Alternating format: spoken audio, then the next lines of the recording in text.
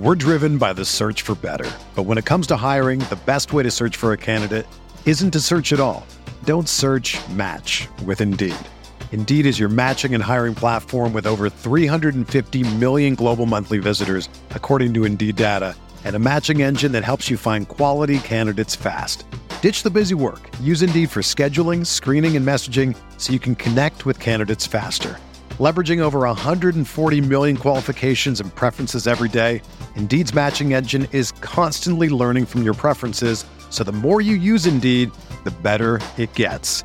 Join more than 3.5 million businesses worldwide that use Indeed to hire great talent fast. And listeners of this show will get a $75 sponsored job credit to get your jobs more visibility at Indeed.com/Blue Wire. Just go to Indeed.com/Blue Wire right now and support our show by saying that you heard about Indeed on this podcast. That's Indeed.com/Blue Wire. Terms and conditions apply. Need to hire? You need Indeed.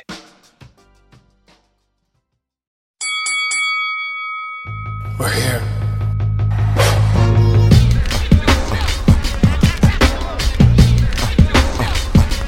I wish I could give this feeling. I wish I could give this feeling. On the corner. What up, everybody? Welcome to another episode of the Corner Podcast. Kel Dansby here with the old man Andreas Hale. Feels like it's been forever, but that's because we did a special wrestling show over the weekend, so it kind of carried us through. We'll touch on wrestling a little bit here later on in the show. This week, we figured, hey, since it has been a couple of days off, I think 6 days between pods in studio, that, you know what, we'll do everything today. We'll touch on MMA, boxing, and pro wrestling throughout the show. We also have two amazing guests on the show this week. Bobby Green, who is just taking off as a maniac in terms of popularity in the UFC, stepping in on short notice against one of the best fighters in his division, Islam Makhachev, this weekend. Guys, fearless, doesn't care, fight anybody, anywhere, anytime. We'll be talking to him later on in the show. And then we also have Baron Black coming on, talking about his 0-48 streak. Yeah, the man. We got to talk about that. Yeah, but Terminus is this weekend. Terminus 2 in Atlanta. Amazing new promotion brought to you by Baron Black, is part of that group there, and Jonathan Gresham. Those two put together this promotion out of Atlanta. Amazing to see a great diversity on these shows and amazing pro wrestling. Like the rule sets and everything. It's a pro wrestling promotion built for pro wrestlers. So we'll chop it up with him later as well. It was snowing outside of here in Vegas. It's been crazy. Getting in here, I was like, man, I'm ready for this cold to just go away. It's definitely that last week of like winter here in Vegas. So it's good to have all these interviews, all these amazing people here, boost the energy level in here. One thing that didn't boost my energy level, Dre, your boy John Jones is in the news cycle again. Hey, man. I was like, it's always a weird show when we got to kick off talking about John Jones. But much like Kanye, I'm never surprised anymore. No, and for those, obviously, that didn't know, John Jones on night of the Hall of Fame was arrested, potential domestic abuse with his wife, his fiance. Yeah. I don't know why I keep trying to slip call his wife. I guess when you was somebody for like 10 years, maybe you should get married. But now the video comes out, Las Vegas Metro, him headbutting the police car, him acting a complete fool. He was drunk as a skunk. Oh, yeah, he was wasted. So there's two things about this about me. One, seeing John Jones headbutt a police car is troublesome because it seems like it's very clear this man has some issues. Yeah. Right? But we've known this. Two, the bigger concern that I have is when somebody like John Jones or anybody in particular has a situation that they've kind of brought upon themselves, the first thing they do with the police is like, you're doing this because I'm big and black. No, they're not. Yep. You're doing it because you punched your fiance in the face, allegedly. Right? Yeah. That don't conflate the issues. It ain't because you're big and black and the UFC champion. Actually, it's kind of why they might have been a little bit lenient on you because they knew who you were. Yep. But don't bring that whole, it's only because I'm black. No, it's because you hurt somebody. You can't do that. I'm not a particular like specialist in this department. But it's one of the things I always wondered about, like people who don't speak on issues, who don't speak up.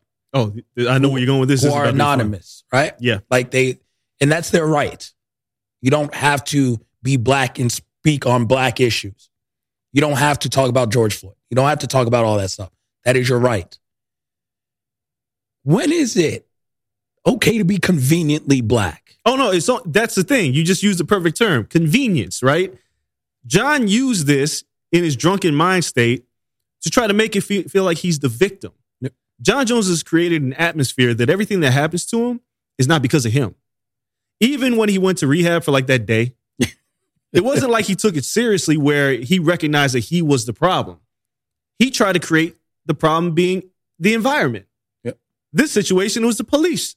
They attacked John Jones. No, John, you're your own worst enemy. And I've seen way too many people, especially in this community, who don't speak up on social issues or anything like that. But now when it's convenient that it might be able to bail you out of something, or now you need the people to have your back, now it's like, oh, yeah, you're doing this because I'm black. No, this happened to you because you're a fool. Yeah. And because there's actual black people that this happens to because they're black. Right. But when that comes to the forefront, you're quiet. Not in the case of John Jones. So this video was disturbing, him headbutting the police car, the language that he was using. He was clearly drunk out of his mind.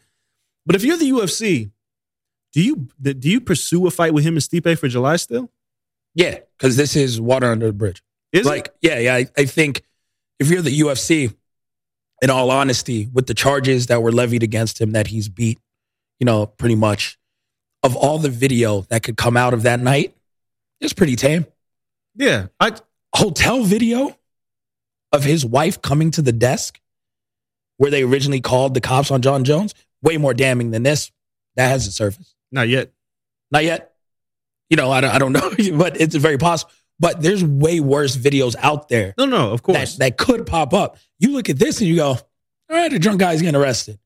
I mean, I was disturbed not because of John Jones' actions, because, I just always have that, recollection.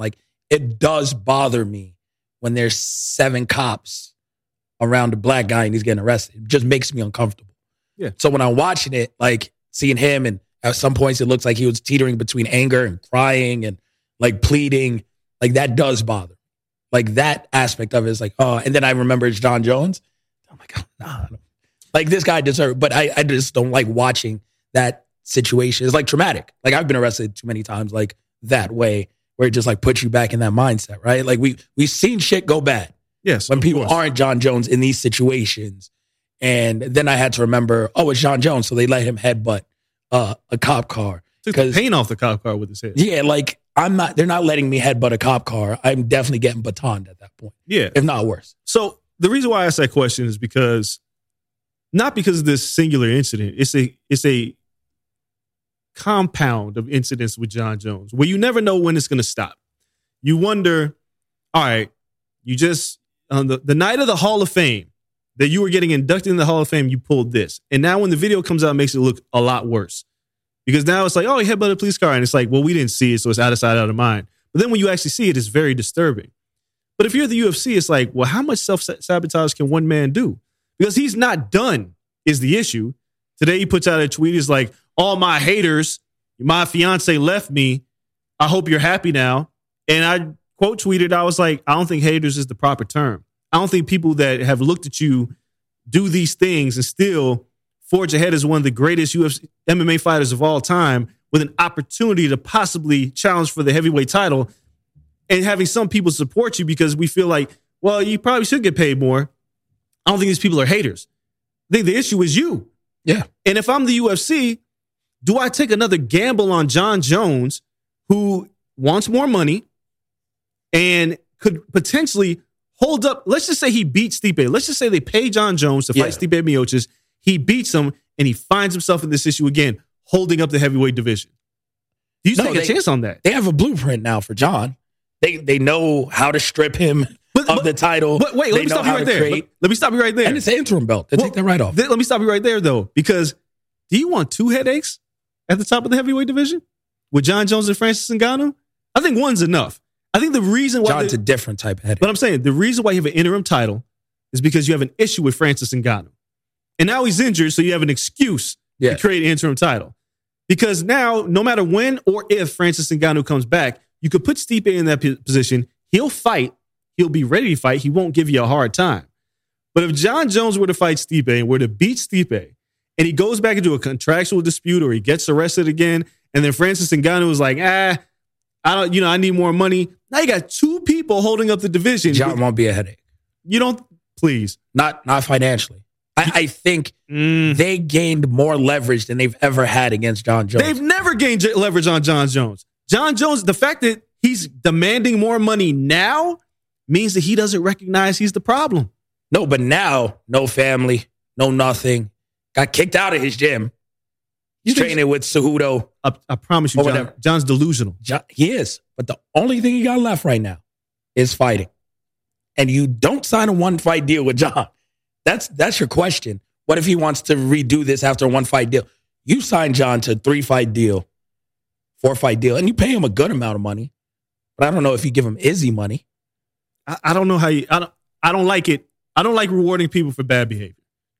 No, but at this point, they have the upper hand on him, and you don't know when you're going to do that. So in business sense, I think they take advantage of this and lowball John Jones. Whatever, not like incredibly. But compared to what he wanted, you're lowballing. If he doesn't accept it, then that's fine. Then you go and do nothing.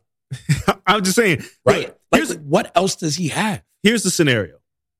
John Jones versus Stipe Miocic, International Fight Week, July, for the interim heavyweight title. I'm assuming that's how it goes. That's the plan, right? Yep. If for whatever reason John doesn't accept the money, you know who they're going to go with. Tai Tuivasa. Yeah. Like 100%. Perfectly fine with me. And I think I bring this all back because John's lack of accountability for his actions will cost him this opportunity because I think the UFC thinks they have leverage, but John still believes he's the best fighter in the world and he should get paid for it. He also knows kind of what he's worth.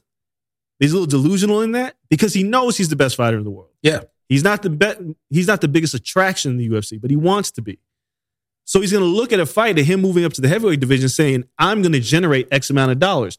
Whether you believe it or not, this little controversy makes people want to see me more. Yep. So pay me. The UFC is going to have to say, I don't know. Good luck. This John Jones has become, he's been this for the last several years, the biggest what-if story in MMA history now. Yeah, he surpassed what if Kane would have stayed healthy. He surpassed everything. This man was, like we always talk about MMA fighters blossoming in their 30s. He was champ at 21. Yeah. It was dominating a division through his 20s. But if he stayed the course and never had condoms, car accidents, hiding under all this nonsense, popping for drug tests before 200, crashing into a tree. Like, yo, this man would easily be the greatest MMA fighter of all time. It's not even close. If he were to stay on the path and continue to win, we've never seen anything like John Jones. He's still probably the greatest MMA fighter of all time. But the controversy is now, all of that. The controversy now is the goodwill that, somebody like a GSP has had because they fought. But if his career ended today, he's the greatest of all time. Somebody's going to argue that. Somebody will argue against We've never seen him get beat like GSP got beat. Oh, no. And I don't care, bad night, good night. Like, he has beat everyone in his path and most people twice. I agree. 2 wins over Cormier is insane. I agree. I just know that the challenge with John Jones is you haven't really necessarily ended on a high note. Dominic Reyes, a lot of people thought beat you. Thiago Santos, you didn't look great against. Yes, you mauled Alexander Gustafsson, but he's no longer here. Yeah. You didn't find Anthony Johnson. You should have went to heavyweight. Like, the gap between one and everybody else should be wide with John Jones. But now it's not because Habib is the only person with the case. Because I think Habib's over GSP. The issue is, all right, there's an undefeated record because then we say, is Floyd Mayweather the greatest boxer of all time? No. But who is? Is it Sugar Ray Robinson? Sugar Ray Robinson lost a lot. Yeah. GSP has lost. Yep. He's had a magnificent run, but he lost, right? Fedor had a monster run through the heavyweight division. Yep. Khabib, it wasn't that he was winning. He just dominated everybody that he fought. I think he only lost 2 rounds ever. In his career. Right? That's insane. And you look Habib at these guys. Has a chance. Yeah, there's a lot of conversation that John could have quieted a long time ago. Like, he could have shut. Like, if he was he could have already been a 2-division champion. Yeah. If he didn't do all this dumb stuff. I don't know where John Jones is going to fall when it comes to his place in MMA history when it's all said and done. Like, he is, for most of us that have watched John Jones fight, the greatest MMA fighter I've seen with my own two eyes. Yeah. But he is ruining himself every time he messes up because he's preventing the opportunity for people to watch him fight. I argue that's often what occurs with greatness. There are a few LeBron Jameses. Like, I mean, where you're clean from beginning to end. This is next level ignorance. There's Muhammad Ali. We talk about greatness. Sugar Ray Robinson. There's Michael Jordan. There's LeBron James. Feel how you want. Barry Bonds. Yeah, Gretzky. Tiger Woods. Yeah. Like, we talk about greatness. Serena. Tiger. Yeah, but what John Jones has done, like, Tiger already had all those accolades, right? I mean, John has all those outside of the heavyweight accolades. Yeah, that's what I'm saying. John, his level of nonsense far exceeds a lot of other people. Because almost everyone. If John was an NFL player, he'd be out of here. Oh, hands down. If John was in the NBA doing this nonsense, he'd be out. He'd be out of here. I mean, we all know fighting sports are different beasts, right? Like Floyd.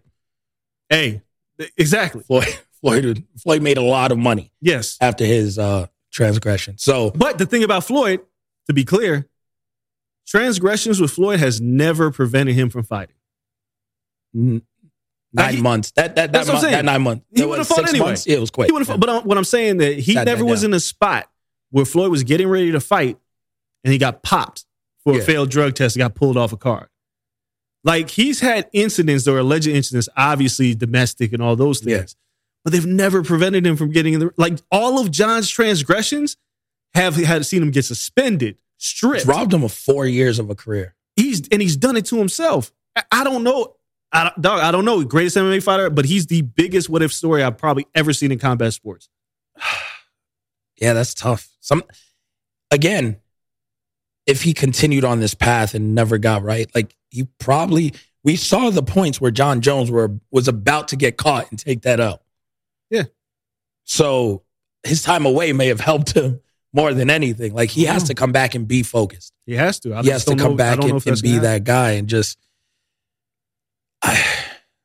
he doesn't seem to see that everything in his life is a vice. No. He was like, the first time, blame it on the weed. I tell you, no accountability. Man, at this point, 70% of the country smoke weed. Like, what are you doing? It ain't the weed's fault. Yeah, you do the cocaine. The cocaine doesn't do you. Do you? Yeah. And I mean, if he's off the coke, maybe. Sure. But the alcohol is still there. Everything's still there. And he's like, that's legal. Yes, but not in the excess that you're drinking it and wilding out. So now he tweets that thing out like, well, my wife left me. I hope you guys are happy. No, nobody's happy, you idiot. No. Nobody's happy. We would have been happy if your wife never had to go to the security desk for whatever reason. It's a goof, man. Like, it's so weird to be in an era where, we're really focused on taking care of women. That's a vast majority, right? Like, we recognize women have been done so wrong for so long. We're trying to change that narrative, give women a voice to speak up. I just finished the Cosby documentary, which was an incredible documentary. Horrible human being. Incredible documentary. Like, we're giving these women and empowering women, which is long overdue. And then you still have guys like this, where it's like, why do you think we're going to be sympathetic to you? You're not the victim here. That's his problem. John Jones She is the victim in some way. Even if for any reason you're not a domestic abuser, your assholishness is causing her life to be messed up. You constantly getting arrested. You leaving 4 years probably total of checks on the table has hurt your family. You would have had 3 different contracts by now. Yeah. Like, you had no time to sit out. You would have been making way more than Adesanya money. But your stupidity has cost her, your family, everyone in the long run, to the point of you're the bad guy. Yes. And he never wanted to be the bad guy. I think like episode 3, we talked about heel John Jones. And just leaning into it. The greatest bad guys don't believe they're bad guys. The greatest bad guys in the history of like superheroes and comic books and TV shows feel like they're doing something right. It's the Homelander. And they're completely delusional that they're destroying everything in their path. That is John Jones. The man knows he's the greatest MMA fighter to walk the planet. He knew it when he was 21 when he beat Shogun Rua. He knew it when he choked out Lyoto Machida. Yeah. He knew it. And then he became a caricature of himself. You know, he was this God-fearing guy for a long time. Super Christian. Yeah, walking around the lake with Ariel. Yeah, it was like, oh, look at me. But being delusional is part of being the heel. Because every bad guy forgets or doesn't care about the tragedies that they've left behind them. I don't know John Jones and I don't know his family situation, but I don't believe he cares about his fiance like he says he does. And what I mean by that is I believe he loves cares about anyone else besides himself. He loves himself more. And that destruction makes him the ultimate bad guy. And that's why we said back early in the show, embrace it, John. You're a dick. Yeah. Like if you want to be like, at least Connor knows he's a bad guy. At least you're self-aware because he's lacking awareness to insane levels. Right? Absolute idiot. So we'll see where this goes. I believe this still leads to him fighting on July 3rd. We'll see. We'll see. It's a lot. It's possible. That press conference is going to be fun. Well, it's the wrong opponent. If it wasn't Stipe, let's just say it was Derek Lewis. Oh, you know Derek. Nothing's going to be like, there will be nothing off limits. Like if I was fighting John Jones and talk about like I know they're not in the same weight class. Let's just say Conor McGregor and John Jones were booked for a fight. Oh, John Jones hasn't had an opponent aside from DC who's not really a trash talker. Yep. That can get into John's head. I would love to see an opponent and people would be like, oh, that's low. I don't care. No, DC didn't care. That promo now, and I still think Conor Aldo is the best UFC promo ever. Yes. But the John Jones DC rematch promo is so incredible. The one with the fireplace and shit. Yeah. Is because Daniel Cormier said he's going to mess up again. Yes. He can't help himself. He's right. That's the truest shit ever spoken. Yeah. And people are like, no. And they used it in a promo. Yes. Because they thought John Jones was going to be better. No, he's never going to be better. And that shit's the truth to this day. So, man, it's a vicious cycle for John Jones. I don't believe he's going to kick that anytime soon. Let's take our break right now. When we come back, we got to talk to Bobby Green, though. He has a huge fight coming up. We're going to talk to him stepping in on late notice and then get into the rest of recapping the world that was combat sports before finishing with Baron Brown talking about pro wrestling. So this is a fun show. Thank you guys for being along for the ride. We'll be right back after this.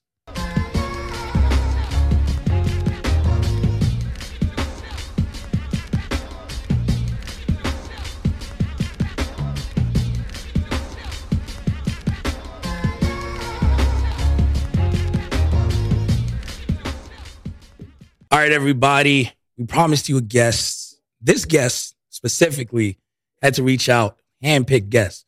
This guy is, talk about UFC building stars and making stars out of people who are deserving.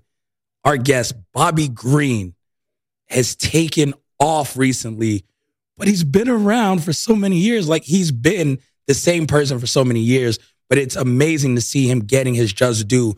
Just fought a couple weeks ago. Amazing fight. This guy's all action all the time. And now jumping in on short notice. Like it's nothing to fight this weekend. Bobby, man, we appreciate you taking time out of already a condensed schedule and shortened week before you fight Islam Makhachev this weekend to chop it up with us, man. First and foremost, how are you feeling on short notice coming into this fight? Interesting. I feel a lot of emotions. I feel rushed. I feel a whole bunch, but I feel blessed. I feel excited. I feel mistreated. I feel a lot, bro. I'm gonna keep 100 with you. I feel like people catching on to me now. Like, I'm like, I was already thinking about maybe setting this shit down. Like, maybe I should just go ahead and retire now. It's like now everybody's here. I'm like, this is 42 fights later and everybody's here now. And I got to keep the same energy, you know? Yo, you said the word mistreated. Can you kind of elaborate that on a little bit? Because as my coach just mentioned, you've been doing this for a long time. Your striking's been on point for a long time. You've given people hell for a long time. Nobody's ever had an easy out with you. Win or lose, they've had a hard time. When you say mistreated, what does that mean, though? Mistreated. Yeah, maybe I used the wrong word, but maybe because I feel like I'm getting thrown into places, you know, and I made these opportunities happen for myself. Nobody built me, okay? I had to build this myself. I've been doing this myself with my coaches and working this out the whole time. Nobody was like behind us, then posting us and pushing us. There was no machine behind this. This is raw. This is just me and my people and me staying consistent to myself and who I am and what I do. So with that, we've seen other people and records be damned, right? Records throw out the window. When you catch fire, you catch fire. We've seen Jorge Masvidal go from a record. He has more losses than you.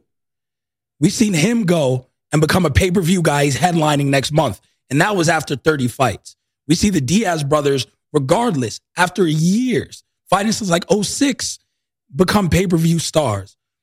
You talked about almost setting it down.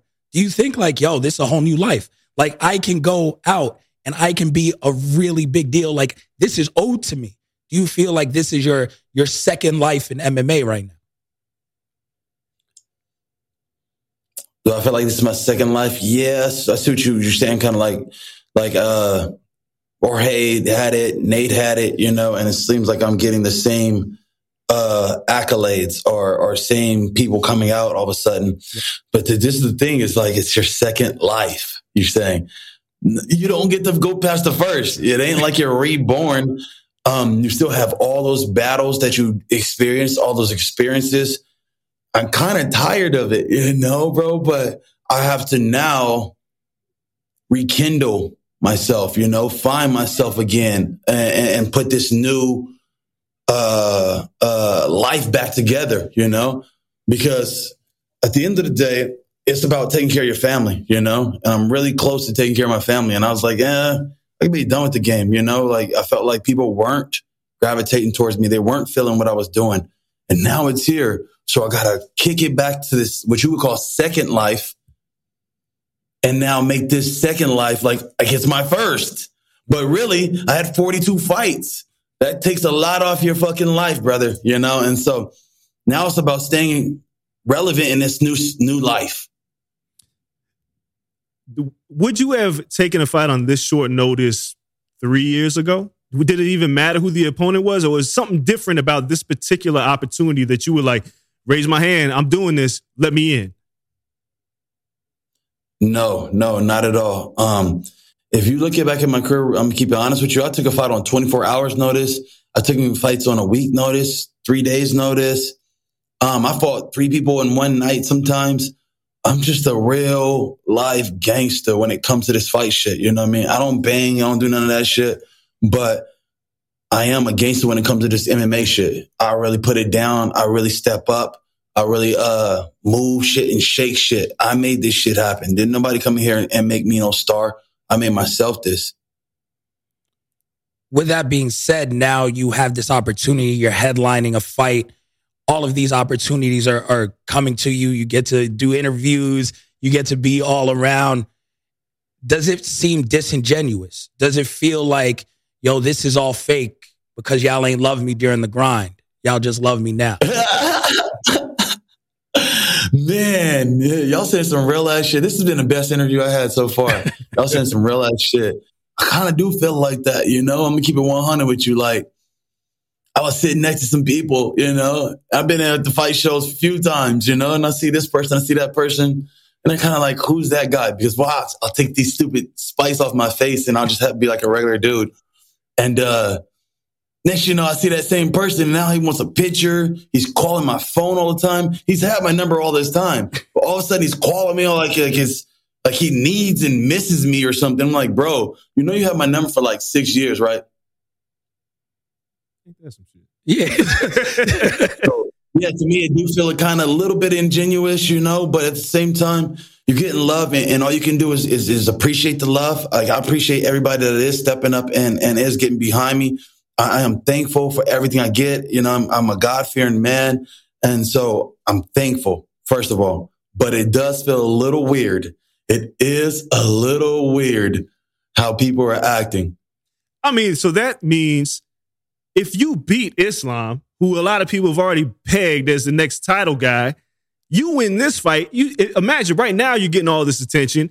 The attention's going to be through the roof. But how do you stay composed through all that? Because as black folks, we have a little bit of paranoia of who's been down with us since day one versus who's just jumped on the bandwagon. So how do you keep it composed with you, yourself, your family moving forward, especially if you get this win? Because now people can say Bobby Green should be in the title hunt. First of all, I love that we got this whole black audience. This shit's dope. I haven't seen two niggas out here doing this shit like y'all. That's dope, man. I Not really many of us. y'all. Ain't too many of us. That's why we here, brother. I'm loving this shit, I love my people. And so with that all being said, like with the hype and everything else, I just try to stay humble, and know what's important. Know what's important for you in your life. What are you doing and what are you pushing? For me, when I got in this game, it stayed the same. It's pay for my family, take care of my family, stay true to who I was, be one of the realest that came in here, be unique. And those are really it. And inspire people. That's it. Those are all the things I do. And I'm going to keep doing until I close the casket on this bitch. With this being said, you're headlining. As Fat Joe says, yesterday's price ain't today's price. Do the dollars got to make sense? Do you got to go back to the table and be like, yo, people are talking about me fighting for this BMF title. People are looking at me like I'm the draw. Because let's be real. This was just another fight night. Islam is great in the cage. This is another fight night. You're bringing a lot of the entertainment. You're bringing the eyes to this. Do you have to go to them and be like, yo, listen, yesterday's price ain't today's price. It might be time to, redo this deal right now. Be honest, this is my last fight on my contract. So it's time to cash out. Shall see. Shall see. Listen, I see you dripped up right now. Look at the gold, look at the rings. It's looking good. It looks like it's the last fight on your deal. This is my second set. I actually lost 50 G's in jewelry. A crackhead broke in my car and stole like 50 G's in my jewelry. So This is my second set, bro. I work hard. 42 fights, I bust my butt to get everything I got, brother. And everything's paid for, I just got to pay for my second house. And that's really it. I already paid money to my third house for my other baby mama. I got 3 baby mamas, by the way. 1 black, 1 white, 1 Mexican. And so I got 3 kids in 3 different places, trying to be a great father, trying to break records. Like I broke the most striking landed. I'm trying to break the record for the most amount of fights in a year. And it's all so stressful. All these different things that are pulling on you. If you want to be at the highest level, doing the highest things, but yet you want to be the best father over here. And then you're trying to be the best friend over here. And then you're trying to be the best man, boyfriend, or husband over here. It's a lot. It's a lot. It sounds like a lot of weight. And I think when you won your last fight, it kind of came out in your post-fight interview. And a lot of people posted that on social media, how inspiring it was, how you spoke in the octagon. That rush of emotions, man, I mean, is it kind of a release after you have a big fight like that in a big moment where you just can kind of let it all out? And people genuinely gravitate to Bobby Green because they feel like he's real. There ain't a lot of real people out here in this fight game. There's a lot of people that get real calculated on that mic and they try to call out something and they say something real stupid that doesn't feel realistic, but with you, it felt all genuine. Is that the Bobby Green brand is keeping it real? Bam, bingo. Pow, you nailed it right on the target. It's just being genuine, being myself, the things that I say on the mic, I don't be knowing what I'm going to say. I don't know it's going to come out this mouth. It just be kind of like the whole week was kind of happening, what was going on. At that time, we had the whole Joe Rogan stuff where he was dealing with the racist stuff. And I met Joe a long time ago. Joe came before he was who he is now. He came out of his comedy show and smoked a blunt with me and was chilling. And he wasn't acting, he wasn't no racist dude, you know what I'm saying? And this is before I was anybody, you know what I mean? He just came and oh yeah, Bobby Green, oh yeah, what's up, and got to meet me. So sometimes it's still the same thing though. It's still pressing for motivation. That's what it was at the end of the day. When you saw the after speech, it's motivating the people. It's getting people out of their feet, getting them to feel something different, getting them to just react differently. I'm just me, bro. That's all I can say. You motivate so many other people. Who motivates you? Kids aside, because we're all motivated by, providing for our kids and their future. Is there someone who motivates you? Because a lot of people are taking your words as motivational, but is there someone in your life, a coach, a family member, or someone that everybody don't got good days? Every day ain't amazing, right? Like when you're down, who motivates you? Man, and that's where I keep it real too. Like you check my social media, you'll see me be down too. I try to keep it real with my friends or fans or whatever you want to call it. Who motivates me? My coach is one of them that keeps my mental capabilities. With all these things that are happening to me, keeping me on the focus and keeping me on the path. Who motivates me? It would probably be somebody I follow. Like, do you know who Gilly the Kid is? Yeah. Yes. Okay, his cousin, Wallow. You know Wallow? Yes.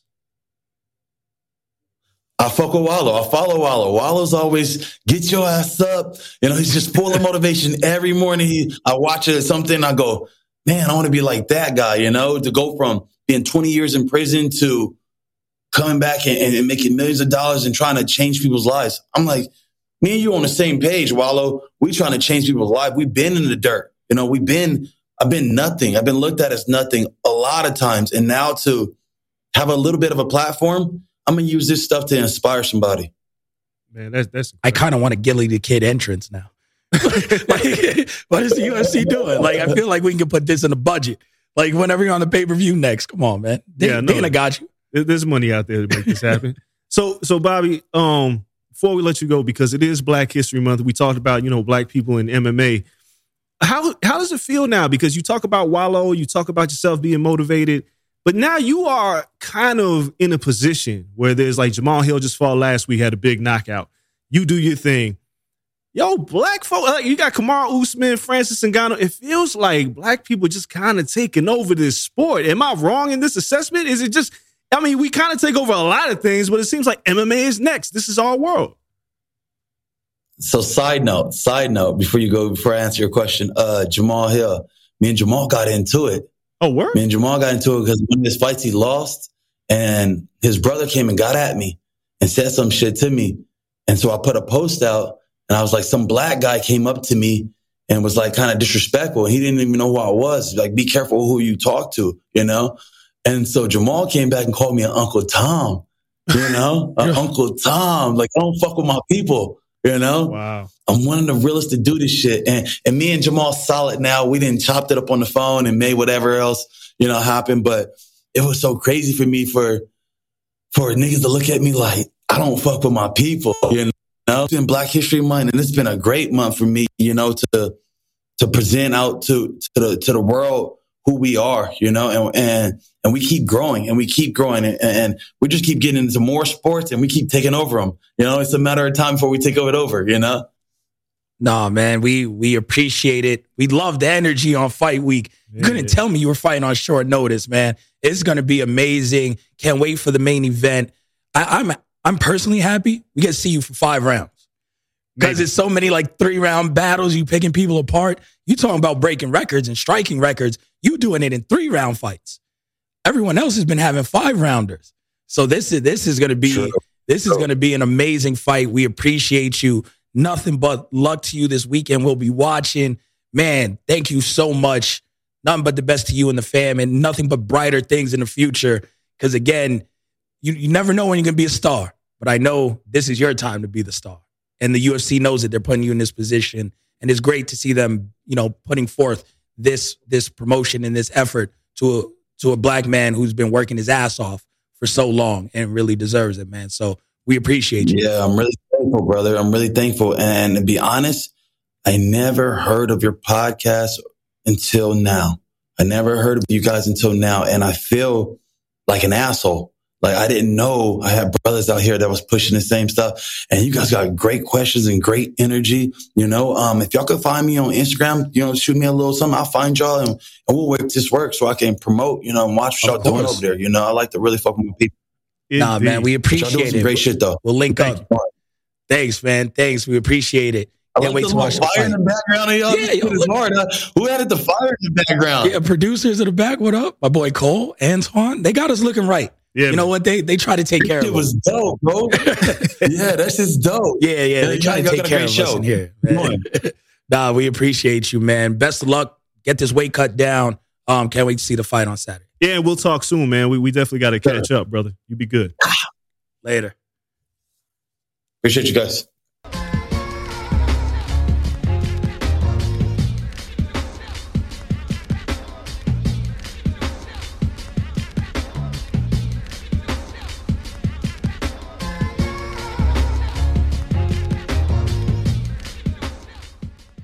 All right, we are back.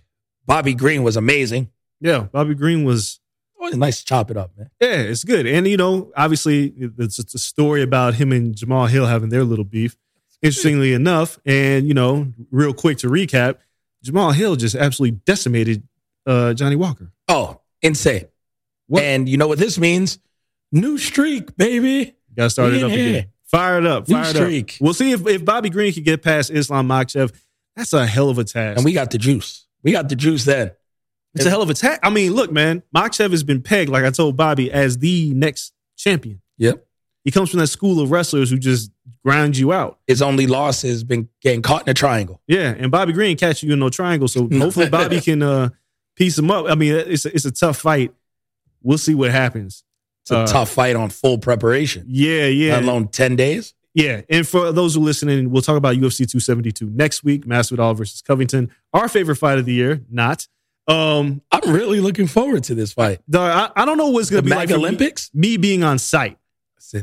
I'm going to be on site too. I decided to cover that fight. I'm just saying, like, if Masvidal sees me and I see him, I don't know, man. Y'all might get a co-main event before the main event. Oh my God, I got to see how much time I got on my hands before we come into this next week. But the MAGA Powers Explode t-shirt. Oh God. With those two on it. They got to have the handshake. Oh, just printed money. And Trump like printed money with that t-shirt. No, I can't wait for that fight. Yeah. That's going to be incredible. But we had the card this past weekend. Like you said, Jamal Hill, Johnny Walker. Johnny Walker's done. Yeah. No, he was a guy who was pegged as the next big thing in light heavyweight division. And now he got destroyed by Jamal Hill with one punch. The chin never recovers. Nah, you just wonder how high is the ceiling for Jamal Hill now? He's got hands. Light heavyweight division is not a bunch. I mean, outside of like Yuri, who's an incredible striker, there isn't a ton of grapplers he's got to worry about in that division. I mean, he has a puncher's chance against everyone. Yes, clearly. And he's another one of those guys. It's much like, I mean, he's not to the degree that Conor was, right?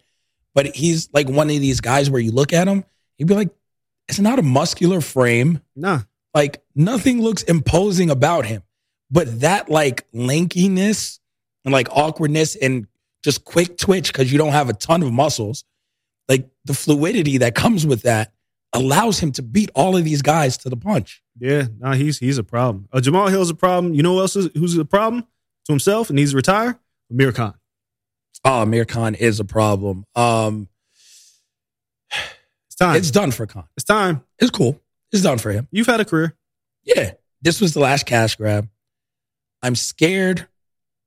And if you guys didn't watch the fight, Kell Brook stopped Amir Khan 6th round. I'm scared for Kell Brook. I'm not scared for Kell Brook at all. They're going to feed him to somebody. Of course they are, but it's a paycheck. So Kell Brook's going to fight Boots, Virgil Ortiz. Oh, no, I think he goes Conor Benn next. Conor Benn? I mean, it's a big fight. Huge in the UK. Whatever it is, Kell Brook's getting another check. Kell Brook, look, for all intents and purposes, Kell Brook is not, he got wrecked by Errol Spence, Triple G. That's okay. That's not bad. Yeah, it's like, that's okay. You fought Triple G at a weight class you shouldn't have been in, and you got your orbital bone broken. Errol Spence is the king of the welterweight division. He broke your orbital bone also. But outside of that... With reinforced eyes. Oh, and then Bud. Yeah. Well... Just beat the brakes. Yeah, but it's like, So, like, at that good point, losses. yeah. And then you finally got over the hump. You beat the man that you've been chasing for like 16 years. Yep. And you thumped him. I don't care. Like, for him, everything else is a cherry on top. House money. Yeah, you playing, like, dude, it was either him or you. Loser of that fight was going to probably have to retire. Kel probably would have been more stubborn because I didn't see Kell Brook getting knocked out in any scenario. But I knew Amir Khan, if he was going to lose, he was going to get stopped. Yeah. And Kell Brook stopped him. Well, I thought one of them, I didn't see this going the distance it at all. Somebody too much bad blood. But it's over for Amir Khan. It is over. Yeah, he'll go and he'll promote. Yeah, do something. There's other things. I mean, he hinted as much after the fight, but I don't think his heart was necessarily in it. He just saw the paycheck. Dude, he's trying to convince himself that he can still fight. Yeah. So he's done for. It was over before he stepped in the ring. Before we talk to Baron Black, I want to talk about Elimination Chamber. Oh, you really want to? Yeah. And I want to start at the top. Man, because this is going to be ugly. I want to be upfront. I really am enjoying Brock Lesnar babyface, Lumberjack Lesnar. Incredible. I think it's fantastic. I think him and Roman Reigns headlining WrestleMania is obviously the match to make. I kind of want Roman to go over and get more heat. Yeah, he probably will. So, but a lot of times, like the babyface goes over at Mania and like it's Brock's babyface. But to really get, because not that his heat was waning, but if you want to put that heat back on him, Roman goes over everyone, so including Brock. I want to preface that because I love Roman versus Brock. I hated that they were doing that day when I said that. I was like, it's too soon. This is a WrestleMania match. Just do it. But I'm hating how we're getting there in terms of he beats E at day one, loses the title lastly at Royal Rumble, jumps in the Royal Rumble, wins the Royal Rumble. Then he wins Elimination Chamber to be a champ again. Do we need to do all this to get to this match? Probably not. But I like it being champ versus champ. I don't. I love it. I'm going to tell you why. Because it means nothing. It means everything and when you look back 5 years from now. Nobody cares. Honestly, you look back 5 years from now, people are going to be like, yo, they did E so wrong. Like, no one's going to say that. They're going to say WrestleMania, title versus title, headlining Sunday night. It's going to feel grand because of that.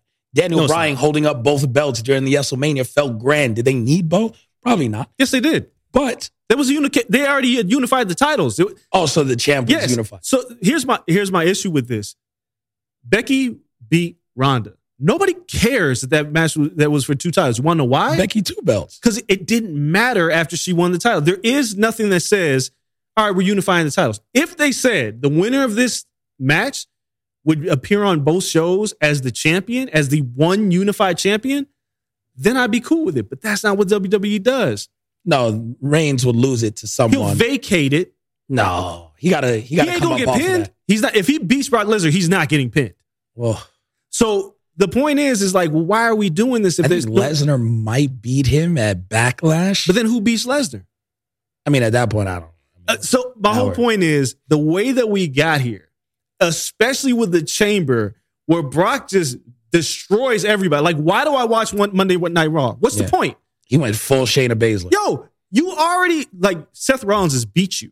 Yeah. And then he's the first one out? Annihilate Seth. Like, in seconds, AJ, Riddle just ran him over. Fortunately, some people are going to go, well, they protected Bobby Lashley. No, Bobby Lashley's injury protected him because he was going to get nerfed too. Yeah.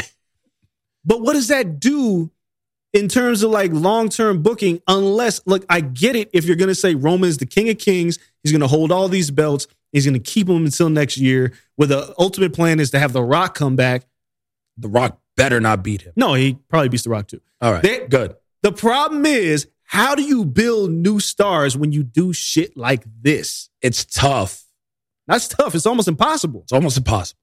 But the argument always, and I'm not letting it play out, right? Like, they're probably going to do some stupid shit. But the argument is always, whoever ends up beating him is made, which is why we all thought he was going to cash in and beat him and be a made man, right? And you have your next made man, and at least you got someone new in there. Eventually, Seth will probably end up beating him. He's already been made. That doesn't make anybody. Exactly, which is how they're going to mess it up. So you're asking me what happens. I think Seth eventually ends up beating him for one of the titles. And then they probably turn Seth babyface and ruin everything. No, they're already on that path. Yeah, it's horrible. Atrocious. It's again, I love this match. Some people said, well, you need this match for WrestleMania to sell tickets. The tickets are already sold. Tickets sold. Tickets sell every year. People go to WrestleMania because of WrestleMania.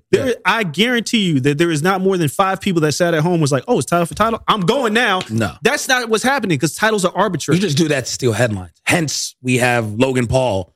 We have Johnny Knoxville. Yeah, you want to permeate the mainstream media that night, right? But this match being title for title doesn't do anything to add extra juice and like, I'm going to buy a ticket now. It doesn't do that. It just gives you the aesthetic. Yeah, that's all it is. It's the look. So now, clearly, Lesnar versus Reigns headlines night 2. Who headlines night 1? You mean Ronda headlines night 1? Why? Because she's Ronda Rousey. I know. Because you want the mainstream appeal and you want her. And she's going to win. And she's going to stand there with a belt and we'll post it on SportsCenter and we'll post it everywhere else, ESPN MMA, and we have like 30 million followers and that's all they want. And which I understand what the WWE is doing. Yeah. But I watched that tag match. It's not great. Look good. It ain't great. And it's like, you're going to have her and Charlotte headline. This is like an arbitrary match because nobody even understands why these two are wrestling each other. But Charlotte will get a better match out of her than Becky. Oh, of course. It makes no sense storyline wise. No. Becky would be the way to go. But Charlotte will pull a better match out of her because Charlotte's a better wrestler. I hate it all because now I see people backtracking now to the women's elimination chamber, which was pretty good. Not bad. Better than the men's. Yeah, and Bianca wins, which we all expected. And I've seen people say, well, this was long-term booking. I don't think so. I think, personally, that if Ronda and Becky were going to have that match, Bianca would have got pushed to the side. Yeah. But time. It's very clear, to me at least, that Becky is the queen of this division. She's the most unique. She is the best thing that they have. And that's even better than Sasha. No, she's not better than Sasha. Yes. For sure. Because Bianca is unlike anybody they have on that roster right now. In terms of look, talent, skill, power, promos, she's completely different. Yep. What she did to Doudrop on Raw, incredible. It's just more of a feat of strength. I feel bad for Doudrop getting the big show role. I actually called her Doudrop. That's how I feel. Yeah. She's Piper Nevin. But Piper, listen, the check better be good, Piper. I'm happy you get your money. You're on TV every week. Piper can wrestle. She can. But she's getting the big show treatment. Yeah. But she's better than Nia Jax in that spot. I'll give her that. But Bianca, forget Charlotte. I get it. There's a lineage there. Becky, great character. But Bianca should be headlining WrestleMania. Like, Bianca's the future of the women's division. I agree. I'd argue she has more time to do that. I mean, she does. Like, don't get me wrong. I think if they botch this, which they almost did with SummerSlam, like, it's totally plausible that they could. But Bianca should run it back. Bianca should be working Charlotte. Yeah. Bianca should be beating Ronda Rousey. She should be. Maybe down the line. I could see both. She could also lose. I'm not saying that she needs to beat everybody. Yeah. But Bianca should be in those programs. She's that good. Like, watching that Elimination Chamber, I was like, yo, there's nobody else like her out here. And then to put her, at least, listen, they found a way, by hook or by crook, by luck, they got her back into the position. Just do right this time. Yeah, just do it right. Yes. Just somehow you've worked your way back to where you should have been all along. Don't fumble it. They could, because Bayley could come back. Sasha's hanging around. They can make this a 4-way. They won't. And ruin it. I don't think they will. Just to fit pieces in. Yeah, I think hopefully not. I think at this point they know. Still women's titles, tag titles. Yeah, but nobody cares. Who has those? Oh, I don't know. Yeah, but I mean, I would love for Bayley to come back and her and Sasha become tag champs again because they lost to their Mania one time. I mean, right now, just give them something to do. Sasha's going to be relegated like backstage interview at this point. Like, she has no plan for WrestleMania. No, none at all. I mean, that'd be a good plan. And then maybe like the Bellas come back and you have like a pretty decent feud. I don't want that. But I thought Elimination Chamber in a vacuum was a decent show. Rey Mysterio, Dominic Mysterio thing. Like, I'm ready for this payoff. Well, yeah, like, please turn Dominic heel. Like, Logan Paul being whatever. I feel bad for War Machine and the Usos. It's like, you guys had to fly all the way out there for nothing, and then you just go home because they have the getting jumped angle. What is with that? I don't know. And then Goldberg, I told you it was going to go over. I counted. It went over. Just spent a lot of time looking at these. I counted.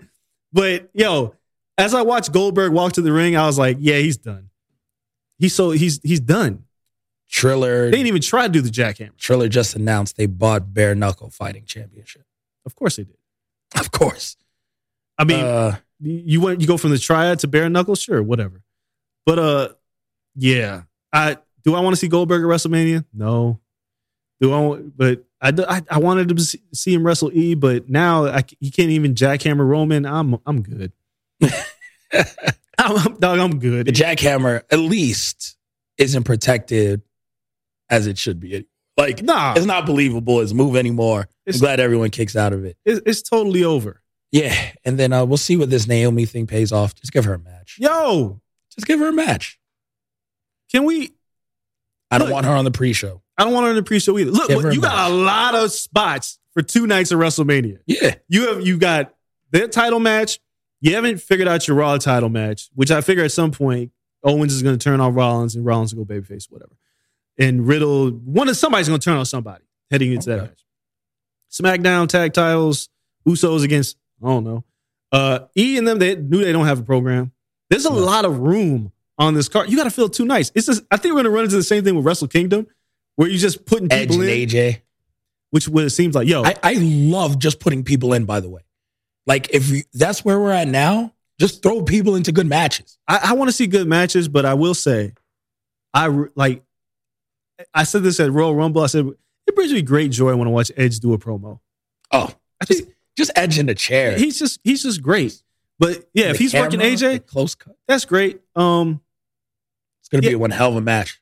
It'll be a great match. It looks like Finn is going against Damian Priest. Which I don't know. Why is he tag team with Tommaso Ciampa? I don't know. I don't know. I don't care. I'm just, as we get closer to WrestleMania, obviously we'll talk more about WrestleMania on this show, but it's like, I don't know what it is. I don't know what I'm getting out of WrestleMania. No. Hence, if I go, it's only to cover it for work because I don't know what the card looks like. No, we know. It's like, it didn't need to be 2 nights. I know that much. No. But 2 nights, at least, everybody. We don't have to have a battle royal. You might still get one. Oh, God, I hope not. Because nobody else has a with Madcap Moss? Oh, did you see the bump he took? Oh.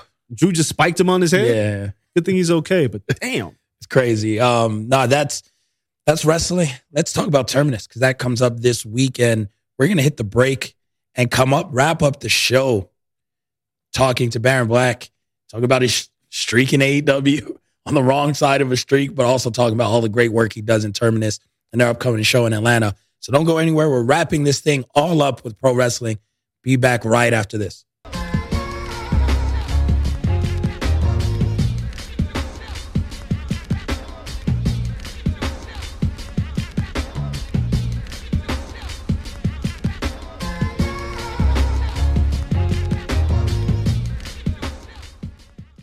All right, everybody, we are back. Second guest of the show.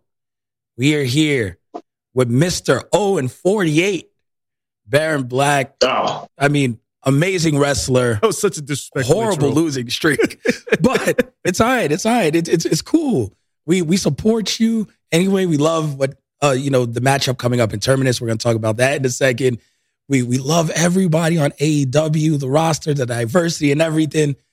Man, you can't pick up a win. It's tough. It's tough out here in these streets. Well, I'm gonna put it to you like this, man. You introduced me the wrong way. It's Mr. Emperor of AEW Dark and AEW Dark Elevation. That's what I need to call. That's fair. It's as soon as you get that first win, I'll change it up. I promise you. No. Nobody has put in more work than me on those 2 shows. Nobody has had more competitive matches than me on those 2 shows. Nobody has had any, you know what? I think it's for a fact. Nobody has had more matches than me on those 2 particular shows. So I am correct when I say I am the Emperor of AEW Dark. Period. See, that's fair. But let's be damned. Let's talk about, before we talk about Terminus and your match coming up with Jay Lethal and your record itself, but this is a very broad question that I want you to zone in on. given everything that's happened in pro wrestling, right, over the past couple of years, we talk about diversity, we talk about everything else, your career as well, where you stand at in AEW. What does it mean to be a black professional wrestler in 2022, in your opinion? Oh, man, it means, if I could sum it up in one word, it means representation. I think being an African-American wrestler in 2022 means that word representation, because I see how seeing successful black athletes outside of two, most popular routes that you see black athletes take, which is NBA and NFL. I see the effect that it has on the youth, and I see the effect that it has on young kids. And I'm just speaking from my experience. So if I have people that come to me and they get excited when they see me wrestle, being the young kids, or I have, cats around my age or a little bit younger, and, they're getting reinvigorated into wrestling because they see someone like me on TV or out on an independent scene actually wrestling and doing our thing and being pretty successful doing it. So I think it sums up to one word, representation, and it really does matter, and it really does make a difference, definitely in our community. Let me follow it up with this, because there have been white wrestlers who've had these records of 0-. How do I react when I see all the banter and crazy comments? And I feel more energized when I see that, because it lets me know that people are actually supporting me and actually paying attention to what I am doing. And they actually see me as that representation figure, like I was saying previously. So it gives me more energy to continue to grind hard, work hard, and to see it through to, the ultimate goal that I want to have. And it is a little bit of pressure because, like I said, it's not that many African-American pro wrestlers out there. So when there are some that you see consistently on major platforms like AEW, like I said, some people in our community, they rally around those guys. They want to see those guys succeed. They want to see those guys win. They want to see those guys become successful and achieve great things. So they can, live vicariously through us and, see somebody that looks like them actually achieve something great. So it makes me work harder. You know what I mean? I like it, even though sometimes it can get a little bit out of control, to put it lightly, but it makes me feel really good that, I'm actually somebody they look up to as a representation. One last question before we start talking about everything else. Everything I just said, when you get that first win, because now the level of significance of you getting that first win is almost bigger than winning the world title in a lot of people's eyes. Is there an anticipation of release that like, wow, I finally got the monkey off my back? Or is you kind of like enjoying this because the more that you post, the more people start going, we need Baron Black to win. You can't put the toothpaste back in the tube once you get that W. So do you want this thing to end sooner or later? And what do you expect to happen when you finally get that dub? I'm putting it like this. I definitely want the dub more than any damn thing. but like some great people have said in the past, it's not all about the destination. It's about the journey. So the journey to becoming, to gaining this first win, it can be enjoyable. It's whatever you make of it. But I'll be damned if I ain't trying to win every time I step in that ring. So I don't want y'all to get that twisted. I'll enjoy the journey until I finally get over the hump. I will definitely say that. I mean, listen, a lot of your work right now is being done on AEW Dark. You mentioned the Emperor of AEW Dark and Dark Elevation. it's refreshing to see that you have this mindset towards it, because talking about banter and online and how people respond to things, they take it as a slight that so many minorities, so many black professional wrestlers are relegated to AEW Dark and to Elevation, but you're embracing that. What is it like on your perspective to have 48 matches on this platform where other people are kind of like complaining and clamoring, like, why aren't they on Rampage? Why aren't they on, Wednesdays? But you're embracing your position there.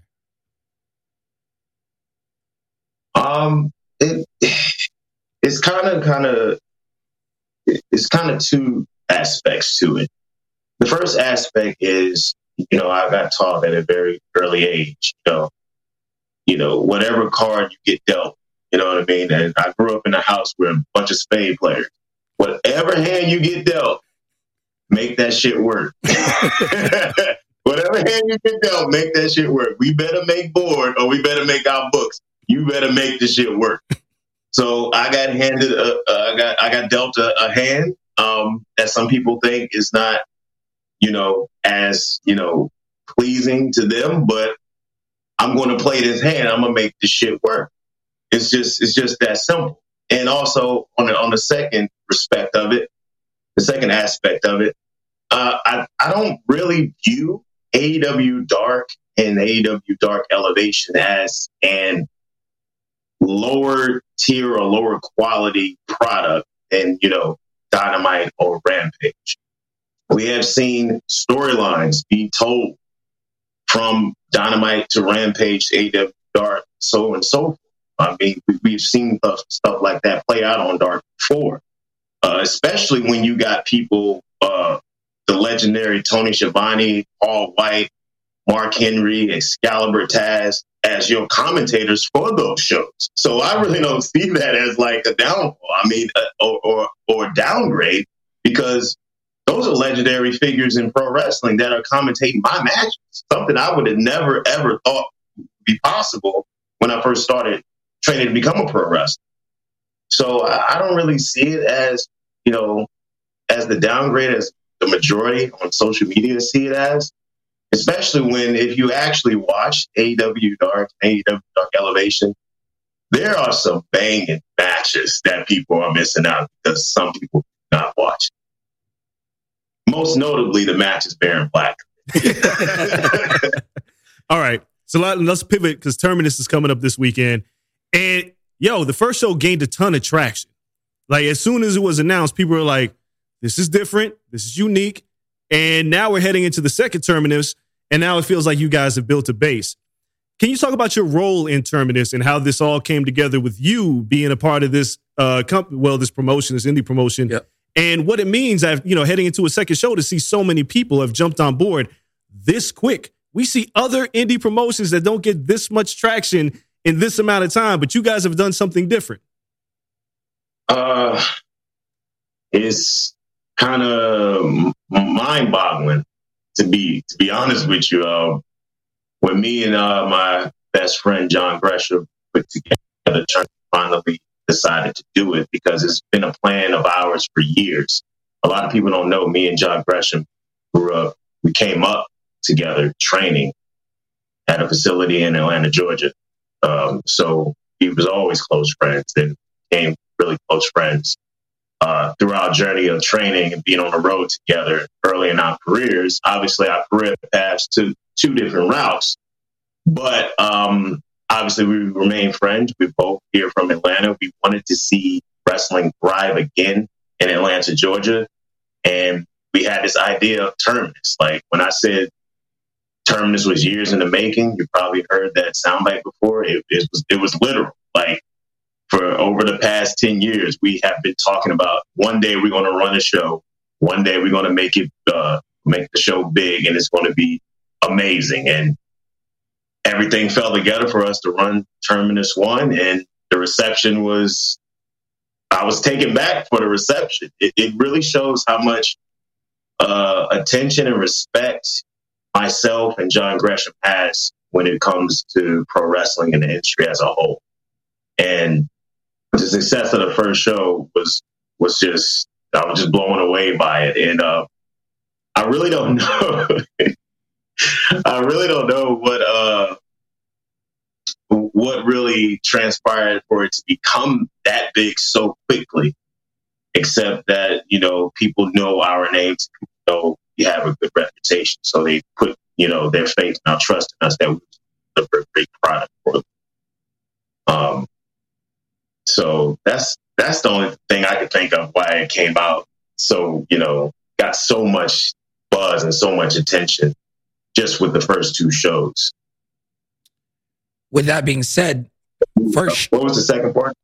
Oh no, you're good. The first show was such a success, right? Where we're talking about that, got everyone clamoring. How hard is it to put together a second show then? Because now you have a wave of people who want to be a part of it.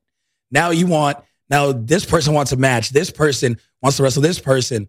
People think this is a dream match. You're going against Jay Lethal. There's different things, and it's kind of like now you have all of these options. The first one, we've had a couple live shows, and it's not even on your level. But the first one's always like, man, we hope we can pull this off. We're trying to like pull people in like, oh man, we just want to pull it off. And then it becomes a success, and now everyone wants to be a part of it. How hard is it being on that end of things now when you're like, man, we got to put together all of these matches, and sometimes some people can't even fit into this? Well, that's something that we knew would be a part of it, because that's just part of becoming a promoter and running a promotion. Like, you can't literally put everybody on every show and have a 35 match card. You know what I'm saying? So it's just not something you can do. So the only thing you can really do is try to tell engaging stories, over a period of time with, whichever talent you want to use to tell those stories. And then develop new stories as the other old stories comes to a close. So it's been a little bit difficult. We had, you have people that obviously inquire about working for Terminus and stuff, and then gotta let them know, like, hey, coming up, maybe so, but right now we have working on, these stories right here. So it's like, it's a learning curve to adjust to, from going from wrestler mode to promoter mode. So it's I see what promoters go. Couple more for you. And one, I think when we first saw the Terminus announcement and that you and Gresham were behind it, there were some people that thought, oh, this is going to be a new black wrestling promotion. But I think more importantly is that a pro wrestling promotion that's ran by two African Americans, which bears a whole different level of significance. Can you explain that? Because it seems like that's the direction that you guys wanted to go in. Because some people immediately thought, oh, this is a promotion just for black pro wrestlers. But it's just a pro wrestling promotion with two black guys sitting on top of it. Yeah, like it was kind of odd that people just went straight to that. And I think that had to really do with what was happening in wrestling and the current events at the point in time when Terminus was announced. You know what I mean? Everybody had, their say about what was happening in pro wrestling. So once we announced that, they just automatically assume it's just a black promotion only for black wrestlers. But that was never the idea of Terminus. The idea of Terminus was always about great pro wrestlers and putting on great pro wrestling shows, period. You know what I mean? But we also had an extra emphasis that we will showcase African-American talent that need to be showcased on that level of a platform. So diversity was going to be something that was just going to be an automatic thing with Terminus itself. So as you can see, as the first two cards, as you see, it's very diverse. And it does showcase a lot of African-American talent that needs to be showcased at that level of platform. So talk about that. How does this then impact, if you can project forward, how does this impact the industry? Because we talk so much about you need different minority voices, you need different just voices in general, male, women, whatever it may be, in these higher up spaces. in terms of promoters, in terms of people booking the matches, agents, and all of these things. How do you foresee this impacting the industry long term? Because what you guys are doing in a vacuum right now has major impact.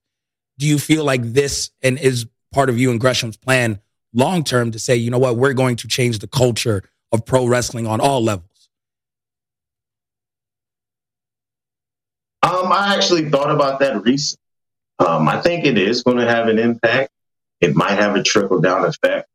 But like I was saying, one of the main objectives was, to have great pro wrestlers and great pro wrestling, no matter the ethnic background or race. That's the number one priority. But then as the next layer, which African-American wrestlers need to be showcased on a platform like that.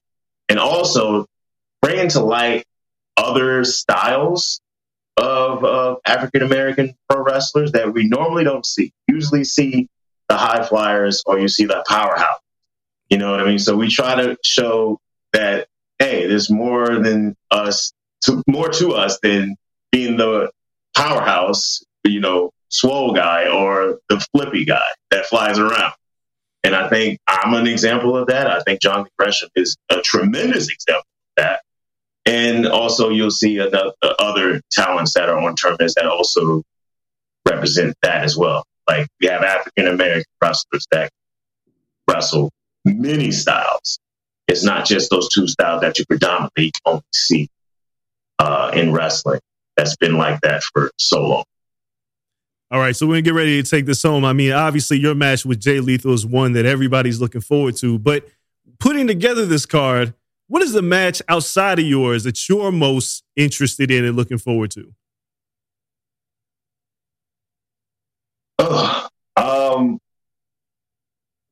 It's definitely, it's all of them, really. Man, that's such a cop-out. Come on, man. I know it's disrespectful. I get it. It's disrespectful to just pick one. But can you give me one that you looked at and was like, I never thought about this match, and because I don't want you to highlight it. I get it. But is there one match that you say, you know what? I didn't think this match could ever happen, but now it's happening because we put it together. Well, that's the thing. That's one of our processes that we come in mind when we get together and try to book the show. We want to put something on that's going to be great, but we also think about, hey, has this actually been done? You know what I'm saying? So that's always an aspect to it as well. So trust me, it is a very vigorous process of how we finally get down to the 8 matches. It's not like, hey, this guy's available. Hey, this guy's available. Let's just throw them together. It's like we actually really sit down and we think about each and every match. So that's why I gave you the answer, like all of them, because all the matches have been put into them to make it onto the card. But if you're going to make me choose a damn match, because that's what you try to make me do, it probably is going to have to be. It's going to have to be Gresham versus Santana for the ROH original world title. Simply because Santana has been a tag team wrestler for so long, and now he's trying to venture out as a singles wrestler. I think we're going to see a different Santana. I think we're going to see a different level of Santana, and I'm really anxious to see what he brings to John Gresham. Okay. I really am. Good one. All right. February 24th, Atlanta, Georgia, 8 p.m. Eastern, which is 5 p.m. Pacific, Fight TV. Can't wait for Terminus to happen. But this is a question I got to put you on the spot about. Whose idea was to do this goddamn Black Panther promo poster that's incredible? Whose idea was this? Well, obviously we know what February is. So, and this is for, I guess I'll go ahead and just spill the bit. As far as the artwork and advertising, that's really all me. It's solely me. I come up with the idea, I come up with the concept, and we have great graphical designers that basically take what I have in my brain and bring it to life on paper. So I got to give them props for that, because whenever I come up with an idea, they're able to completely do it exactly how I envisioned. So yeah, I came up with the idea. I wanted to pay homage to, obviously, Chadwick, who is no longer with us. And I also wanted to have some type of imagery that represent something that also celebrated Black History Month. I was like, oh, this is perfect combination here. Let's do this type of style, and people will get it instantly, and it will actually look pretty dope. So yeah, I'm very happy with it. Looks incredible. So no, man, we appreciate you joining us during this week. We root for you to break that streak. We know it's on the horizon, but in the meantime, we root for you to win this weekend. We appreciate. We'll be watching. I'm sure everyone else will be watching as well. Thank you so much. We appreciate you. No problem, man. The Emperor, everybody. Baron Black. See, look, I changed my tune already. Had to. The Emperor of AEW Dark, Baron Black. We appreciate you, man. Thanks so much. See, you gotta say it like that. You gotta say it like that. It comes true. Man, that was so fun talking to Baron Black. Him versus Jay Lethal. It's gonna be a great match. Incredible down there in Atlanta. So that whole card is really dope. Shout out to him. Shout out to Gresham for putting this together. I'm intrigued on where this goes from here. I'm hoping for a Daniel Bryan run-in after the Gresham. Why you call him Daniel Bryan? Brian Danielson. Sorry. Brian Danielson run-in after that and a stare down. That's how you end this tournament. So I'm calling it now. If we get that for the ROH title, yo. That's funny. You could actually do that because they ain't got nothing else to do. No. Ring of Honor's got their Supercard on the show. It's not like AEW's putting on a show to combat it. Danielson could go fly down there. That'd be the hottest ticket in town. Yo, crazy. Let's get it and build it on Terminus. That's what I hope happens this weekend. Man, but thank you guys for staying with us for this long show, but very exciting. It's been a while, so it was great to come back to talk. We'll be back on Sunday recapping UFC, recapping boxing, with Josh Taylor fighting overseas as well, sprinkling a little wrestling later on the week because we also have an AEW show coming up. So, man, we're hitting the full sprint now in combat sports, so it is great time to be a Corner Podcast listener. In the meantime, though, follow us on social media at Corner Podcast _ on Twitter, at Corner Club for Life on Instagram. Check out our YouTube page at the Corner Podcast on there. On TikTok, which we're going to start ramping up as well, since we have all these interviews and cool stuff to show. Follow us, Corner Podcast on TikTok. Follow me at Kel Dansby, him at Andreas Hale on all platforms. Shout out to everyone here at Blue Wire Studios, producer Cole, Bebe, Antoine on the ones and twos in the booth. Thank you to Blue Wire. Thank you to the Wynn Resorts, where we record from this amazing studio. You guys stay safe. Have fun. We'll see you guys on Sunday. But for now, we're out. Peace. Mother's Day is almost here, and you can get her the most beautiful time-tested gift around. A watch she can wear every day from Movement. Whether your mom is into classic dress watches, rare and refined ceramics, or tried-and-true bestsellers, Movement has something she'll love. And right now, everything at Movement is up to 50% off site-wide during their Mother's Day sale. A watch is a gift that celebrates all the time you spent with mom. And a Movement watch is even more than that. Movement uses industry-leading materials for their fresh, modern watch designs. From technically complex ceramics to vintage-inspired style. All for an incredible value your wrist and wallet will both love. And with one-size-fits-all convenience and fast free shipping and returns, it's a stress-free shopping experience. Save big on the best Mother's Day gift ever with Movement. Get up to 50% off site-wide during their Mother's Day sale at MVMT.com. Again, that's up to 50% off at MVMT.com.